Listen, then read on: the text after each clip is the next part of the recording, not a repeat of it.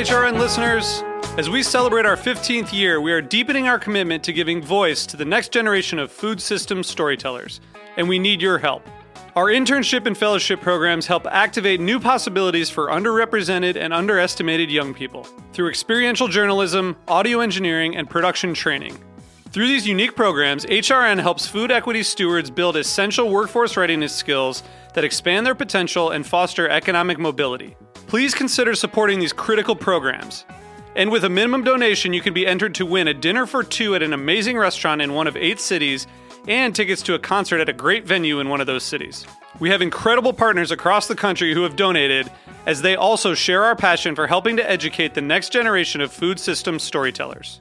Check out heritageradionetwork.org/15 to donate and enter to win today. That's heritageradionetwork.org/15 to donate and enter to win today. And make sure you donate before March 31st. Thank you.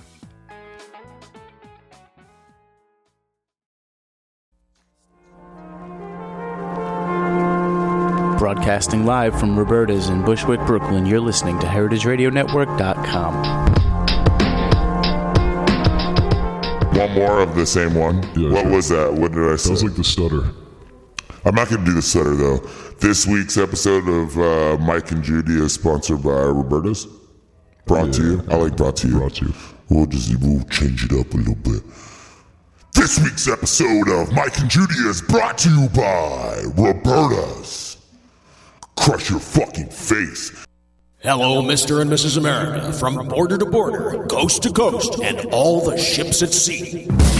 Streaming live from the County of Kings, Brooklyn, New York City, on the Heritage Radio Network. Are you ready for the fastest half hour on the internet today? It's the Mike and Judy Show, spanning the globe for high-minded hijinks and lowbrow kicks to bring you the best in sex, drugs, rock and roll, and nuclear fission. They're too bad for radio and too good looking for television. And now, here they are, America's last best hope to make the internet safe for absolutely no one. 2 people who will do pretty much anything for a pizza. Your hosts, Mike Edison and Judy McGuire. Well, all right. That intro never gets old. That was we're allowed to say it was Reed Paley doing the intro. I liked it. Backed up by Mike Edison, John Spencer, and my Rocket Train Delta Science Orchestra, of which Gary Lucas, today's guest, has actually been a part. Oh yeah, that was a good one. I can't tell you how excited I am to have Gary here today. We have a famous guest. We are having a good All our run. guests are famous, Judy. Just a matter of degree. Yes. But Gary is certainly a superstar. We don't need to make his star. It's already made. Ah, shucks. Just trying to play my guitar here. The guy's got a Wikipedia page longer than the Academy Awards show. I gotta update them. Well, Gary, you're always working. You work more than anybody I know. Wow. And a little background on Gary for those of you coming in nude. Boobies. Gary worked with Captain Beefheart in the last go-around of the Magic Band, which certainly puts him in some very rarefied air. And I know all the boys geek out for Beefheart, but all the girls can go ooh la la because Gary was also the collaborator with Jeff Buckley. Oh, yeah. Work on both sides of the fence. That's right. Boys and girls. I applaud your vicarious nature, Gary. The universally loved Gary double Lucas. Gem. And speaking of the 3 Bs, though, we were talking before, Beefheart, Buckley, and Bohemia. You were pals with Václav Havel, no? Yeah. And we're recording like Dvorak, like for some project. Was it sponsored by the Czech Republic? It was. I did an album. It's out actually only at this point in the Czech Republic called Gary Lucas Plays Bohemian Classics. Me doing my arrangements of music by Dvorak, Smetana, Janáček, and the Plastic People of the Universe. This is one well-rounded guest, I'm telling you, because if you look at his Facebook page, today you were posting a Burning Spear and an Anacin commercial, I think. Yeah, stress. Two great tapes. But meanwhile, you're transposing Dvorak. You want to lay a little of that New World Symphony on us? We're lucky because Gary's got his guitar all set here. Okay, well, I'm not... I'm actually situated in a different key right now, but I can do something.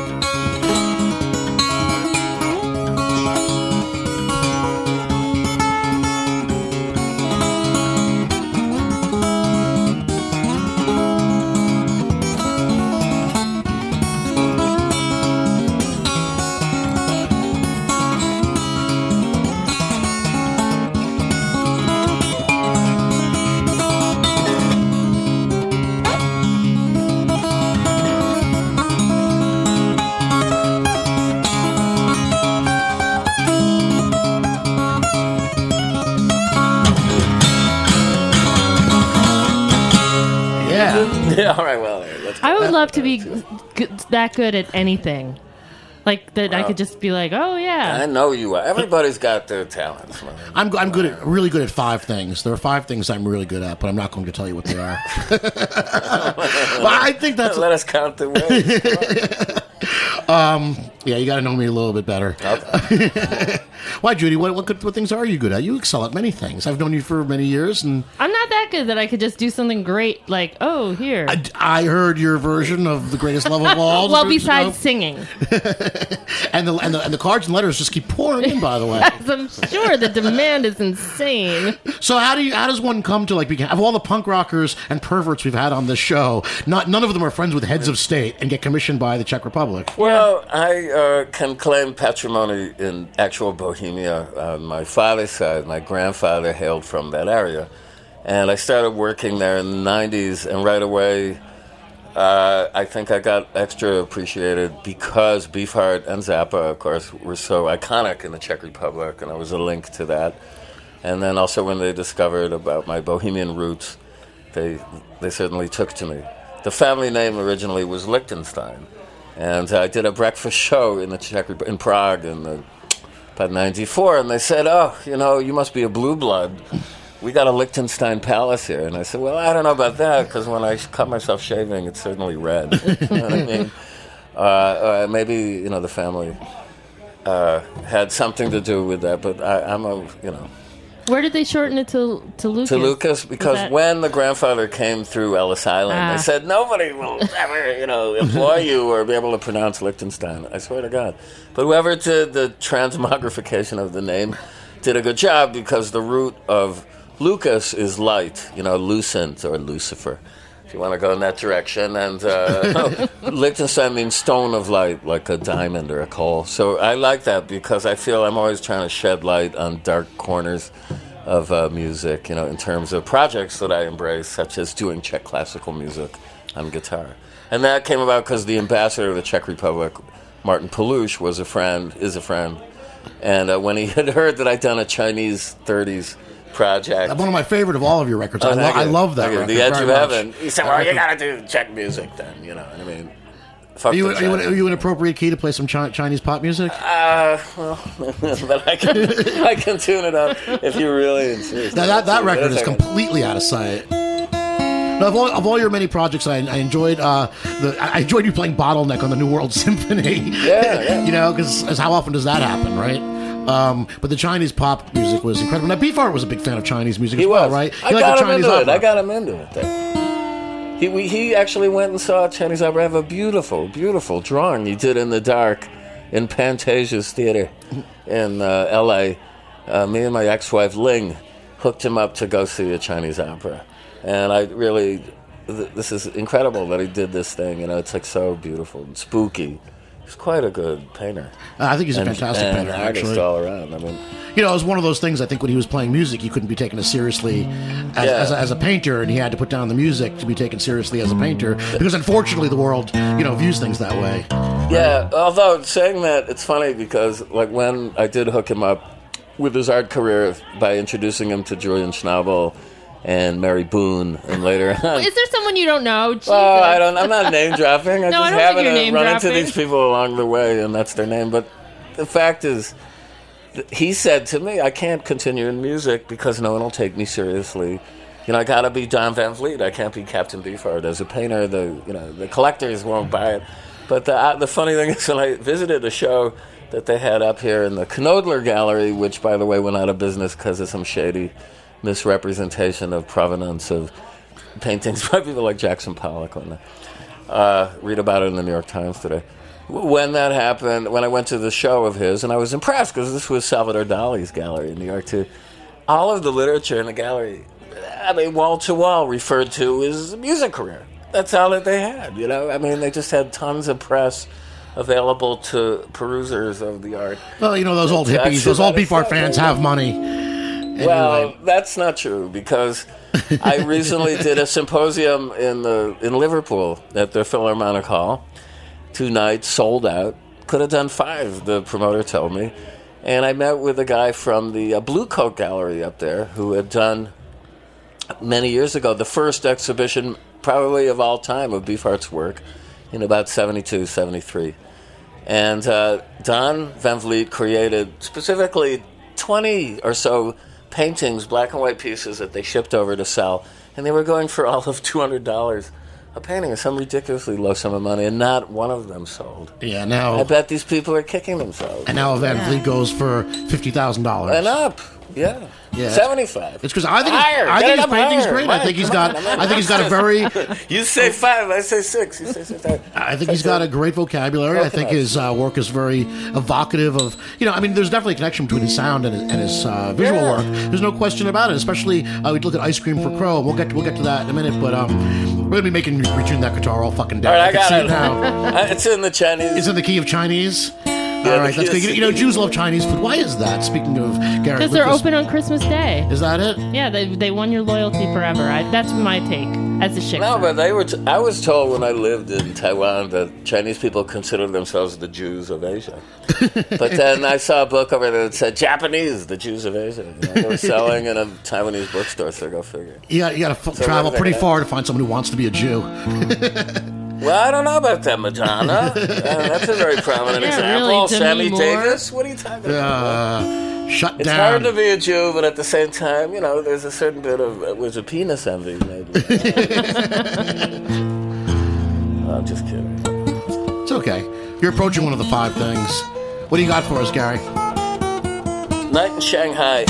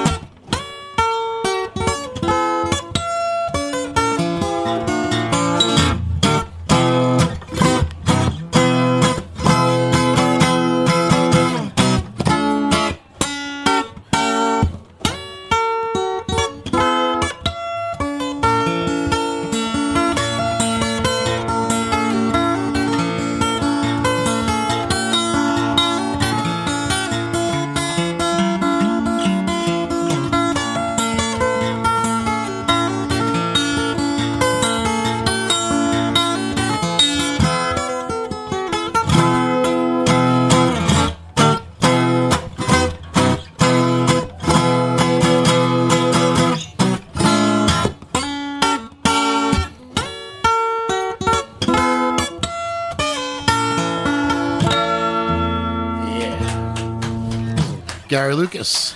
It was amazing. That's fantastic. So, you were in Beefheart's band. You came on around Docket Radar Station, and you did those spectacular solo guitar pieces, Evening Bell. Thank you. Evening Bell and Flavor Bud Living. Am I hearing something in those pieces that I'm reminiscent Chinese stuff? Listen, I actually, talked to him about this, and he said, it's really funny that you mention it because my mother, Sue, Don's mother, Sue, said to him when she first heard his music, sounds kind of Chinesey to me, Don.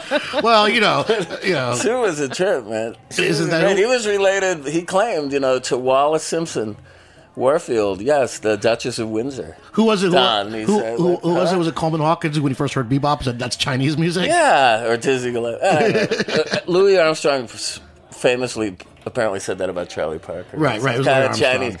But it was Coleman Hawkins just said we don't flout our fifths, we drink them. I don't know. I hear an affinity with the blues in Chinese music, and in that record, The Edge of Heaven, I definitely gave it a certain twist in the realm of. I hear blues in all sorts of weird ethnic music that isn't rooted in the American South or in Africa, like weird Greek folk music. I mean, we're talking about the true ancient music. Yeah. I mean, there's a real blues to all of this. Well, everybody feels pain and joy and suffering, and I'd say any music that actually uses slurred notes, in minor thirds and flat sevenths, just unjust intonation. The devil's note has the blue note, tritone, and all them has a certain kind of like bluesy quality to it, and that's the music I relate to most.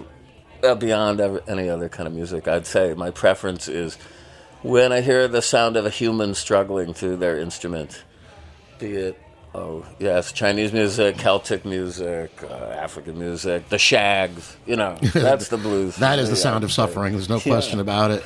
But you also play a lot of pop music. I mean, what you're playing just now is pop music, and we're going to get around to talking about Jeff Buckley before we're done. That's pure pop. Sure. Before we take a break, though, I want to talk about Ice Cream for Crow, which was the last Captain Beefheart record. And you know what? I don't want my MTV neither, man. I didn't want it then. I don't want it now. And I loved it when Captain Beefheart was on David Letterman. We put him up to that, man. They said to him, we're going to show this clip. I hear MTV rejected it. And he said, famously, I don't want my MTV if they don't want my video.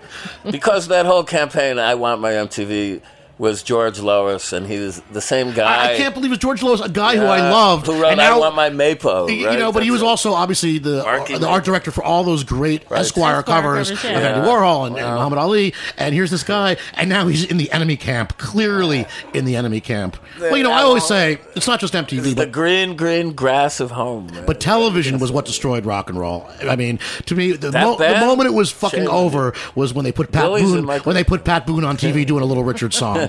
Right? I mean, that's it. I mean, who owned the TVs? Yeah. Not poor black people who were grooving. No, I mean, look, you got this like screaming black homosexual with his hair piled up to the ceiling, like ranting and raving, wearing a shower curtain. They were never going to put him on TV. So they got like a guy with some buckskins. They shot him and an Argyle Sullivan from the waist up. Because those hips were so... those swivel hips were a little bit too lascivious. Man, you know what? I don't like people who don't like Elvis. I really love... when I got into Elvis was I took a vacation, a holiday in Mykonos, and the guy who invited me out to dinner had a live Elvis cassette, very bad quality from the Sun era. Mm-hmm. And the whole thing made sense to me then. That was not until about 2000, 2001. Up till then, I just pro forma rejected it because it was so popular, like most things, you know. Well. If I really, just kind of cringe from... Too many mass.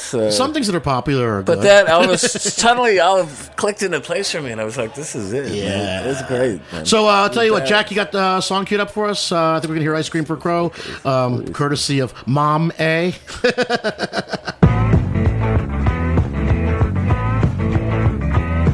so hot. Looks like you have 3 weeks clothes. The moon's so full. Why, and all a pumpkin. You know there's something. The moon was a stone's throw. Stop the show. I need to say hello to the crow. Like the fire piano. The moon showed up. And it started the show. Tonight there'll be ice cream. Ice cream for Crow. Ice cream by night. Sun cream by day.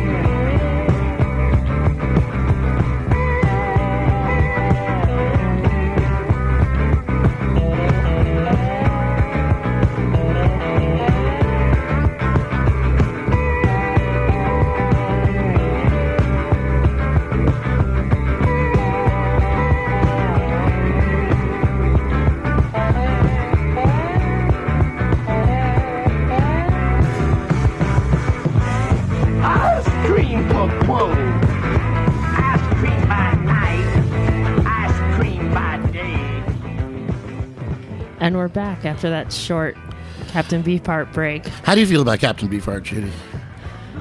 I appreciate Captain Beefheart, it's a guy's thing. So politic. Wait a second. I wanna, but it doesn't speak. He said women really understand my music, man. Trust me. It gets them really down low, man. I got to say, I'm one of those guys. Like when I heard Captain Beefheart, when I heard Trap Mask Replica, I mean, it opened the doors. It really changed the way I looked at a lot of things. He came at the blues and the jazz and all these references so sideways and inside out and upside down that it actually affected the way I looked at movies. It affected the way I walked down the street. And wow. it really. I mean, The Clash did that for me, but not. I liked it. It was just a real. When I got got it, when I unlocked the key to Trout Mask Replica. And I know some people have trouble listening to it, but for me, it's like Exile on Main Street, my other totem of 20th century culture that I admire. I put on side 1, and then I can't kind of really leave the room until I get to the end of side 4. It's definitely foregrounded music, best enjoyed in a coffee atmosphere. That will be our pull quote, Jack. So, speaking of 3Ps, we were in Bohemia and Beefheart. Let's talk about Jeff Buckley. Oh, yeah. For the girls. He was one of the greatest young singers, all-around musicians, fantastic, charismatic, dreamy, a voice from heaven. And, I'm really proud of having worked with and collaborated with Jeff. And also kind of getting him out of his shell, because when I met him, he was really sort of at loose ends in L.A., living in L.A., and I wrote a couple of pieces to entice him to move to New York and start this band with me and be the singer in it. It was going already, quite honestly, as Gods and Monsters, but I thought it lacked a male vocalist. I wanted a lead singer, out of the classic rock. You needed a young pussy magnet. Well, Gods and Monsters. Exactly, all right, let's just. But anyway, I wrote a piece called "Rise Up to Be," and I actually titled it.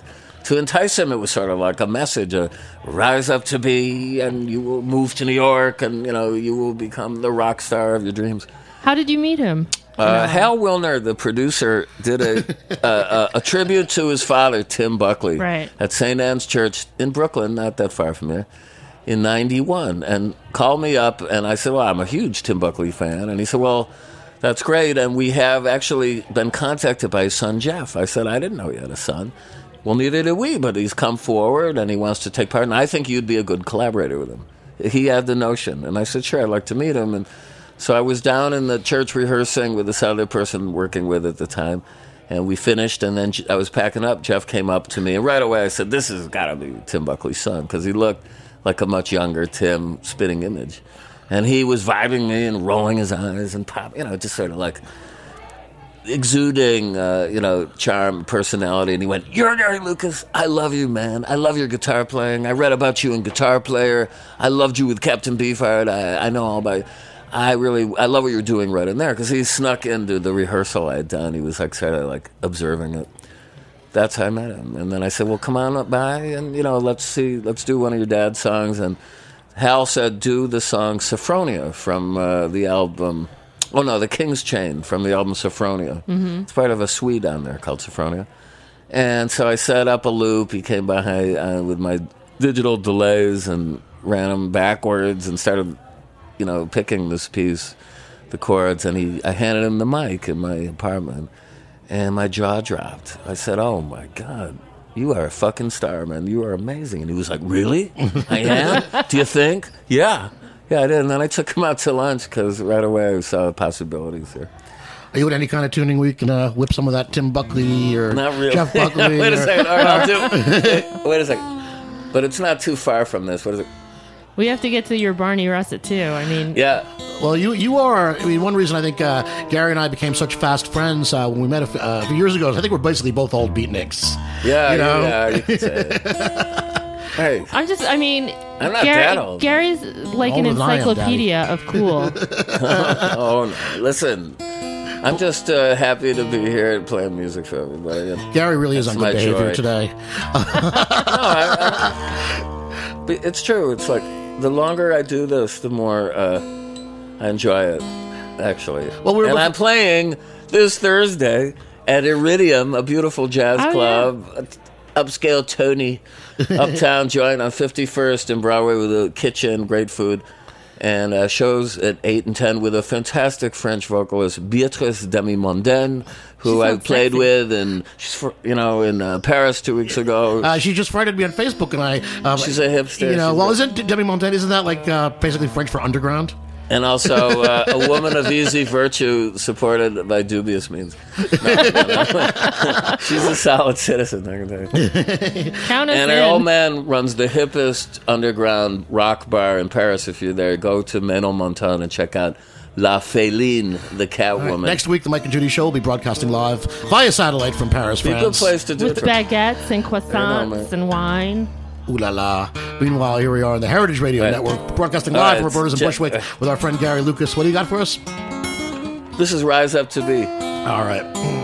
This is the template to Grace. The song Grace, everybody knows. The title of Jeff's one and only studio album on Sony. And it was originally my guitar instrumental called Rise Up to Be. Jeff came to New York in the summer of 91. He jumped off the bus. He'd been on a road show band doing The Commitments, trying to promote that movie. Wow. And playing bass in that. And he comes over to my apartment. He says, you know that thing you sent me called Rise Up to Be? Now it's called Grace.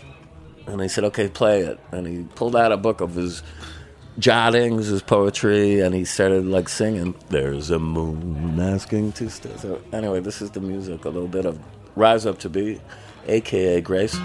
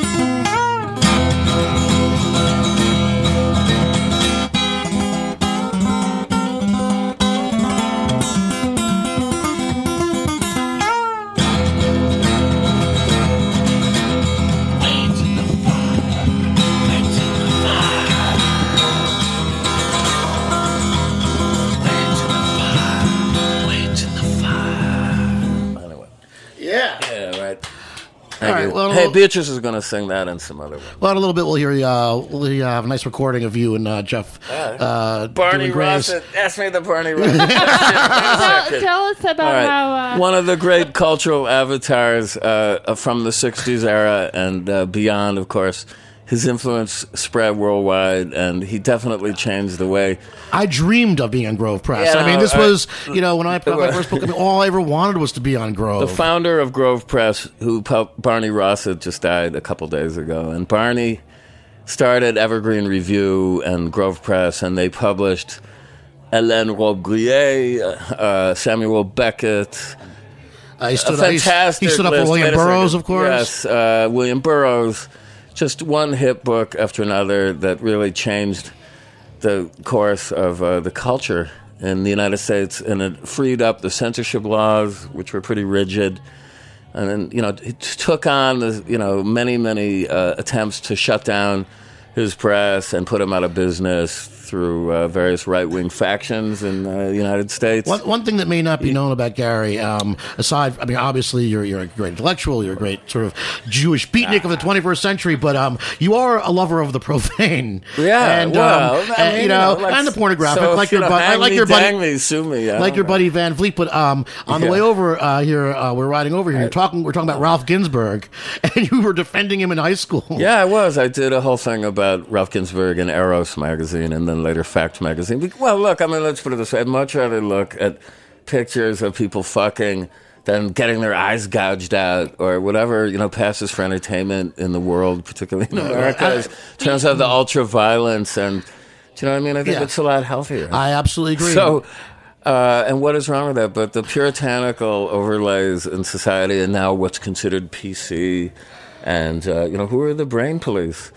I mean, really, it's like I get taken to task for people project all sorts of things on me, and all I can say is that, no, I have a love of the erotic side because I think that's pretty much, it's like all we have going for us is like love, whether it's self-love or love of other people, in a healthy, adult way, nevertheless.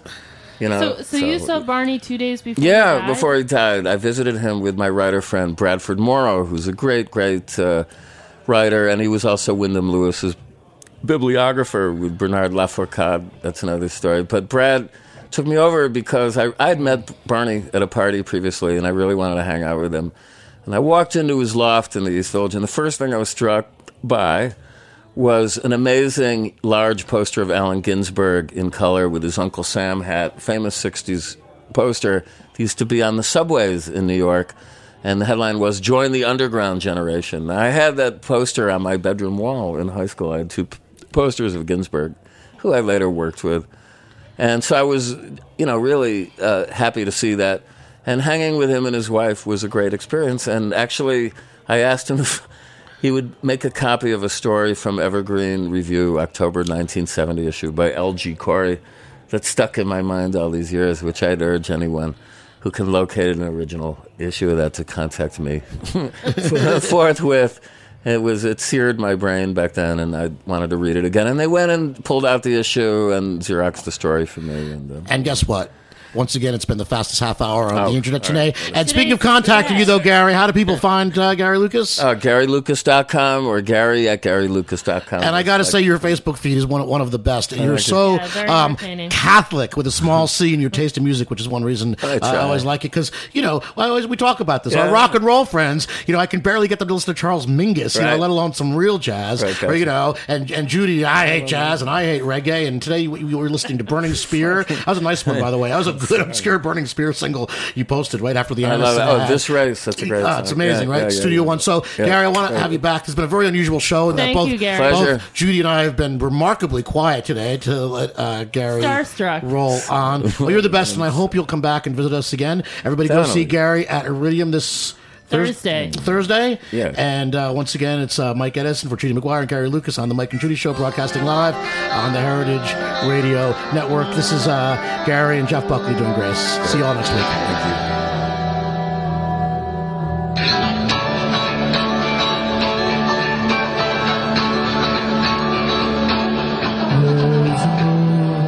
Asking to stay long enough for the clouds to fly me away. What's my time coming? I'm not afraid to die. My fading voice sings about love.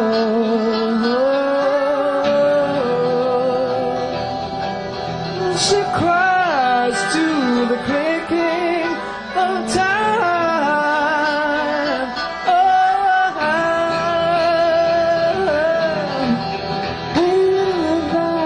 Wait on the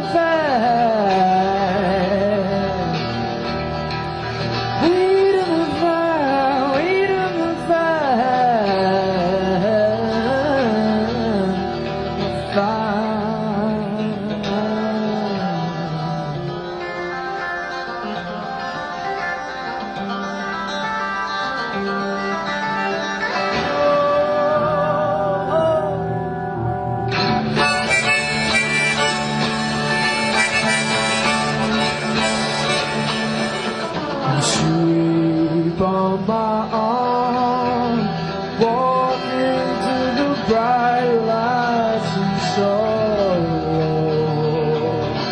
Oh, drink a bit of wine, we both might go tomorrow.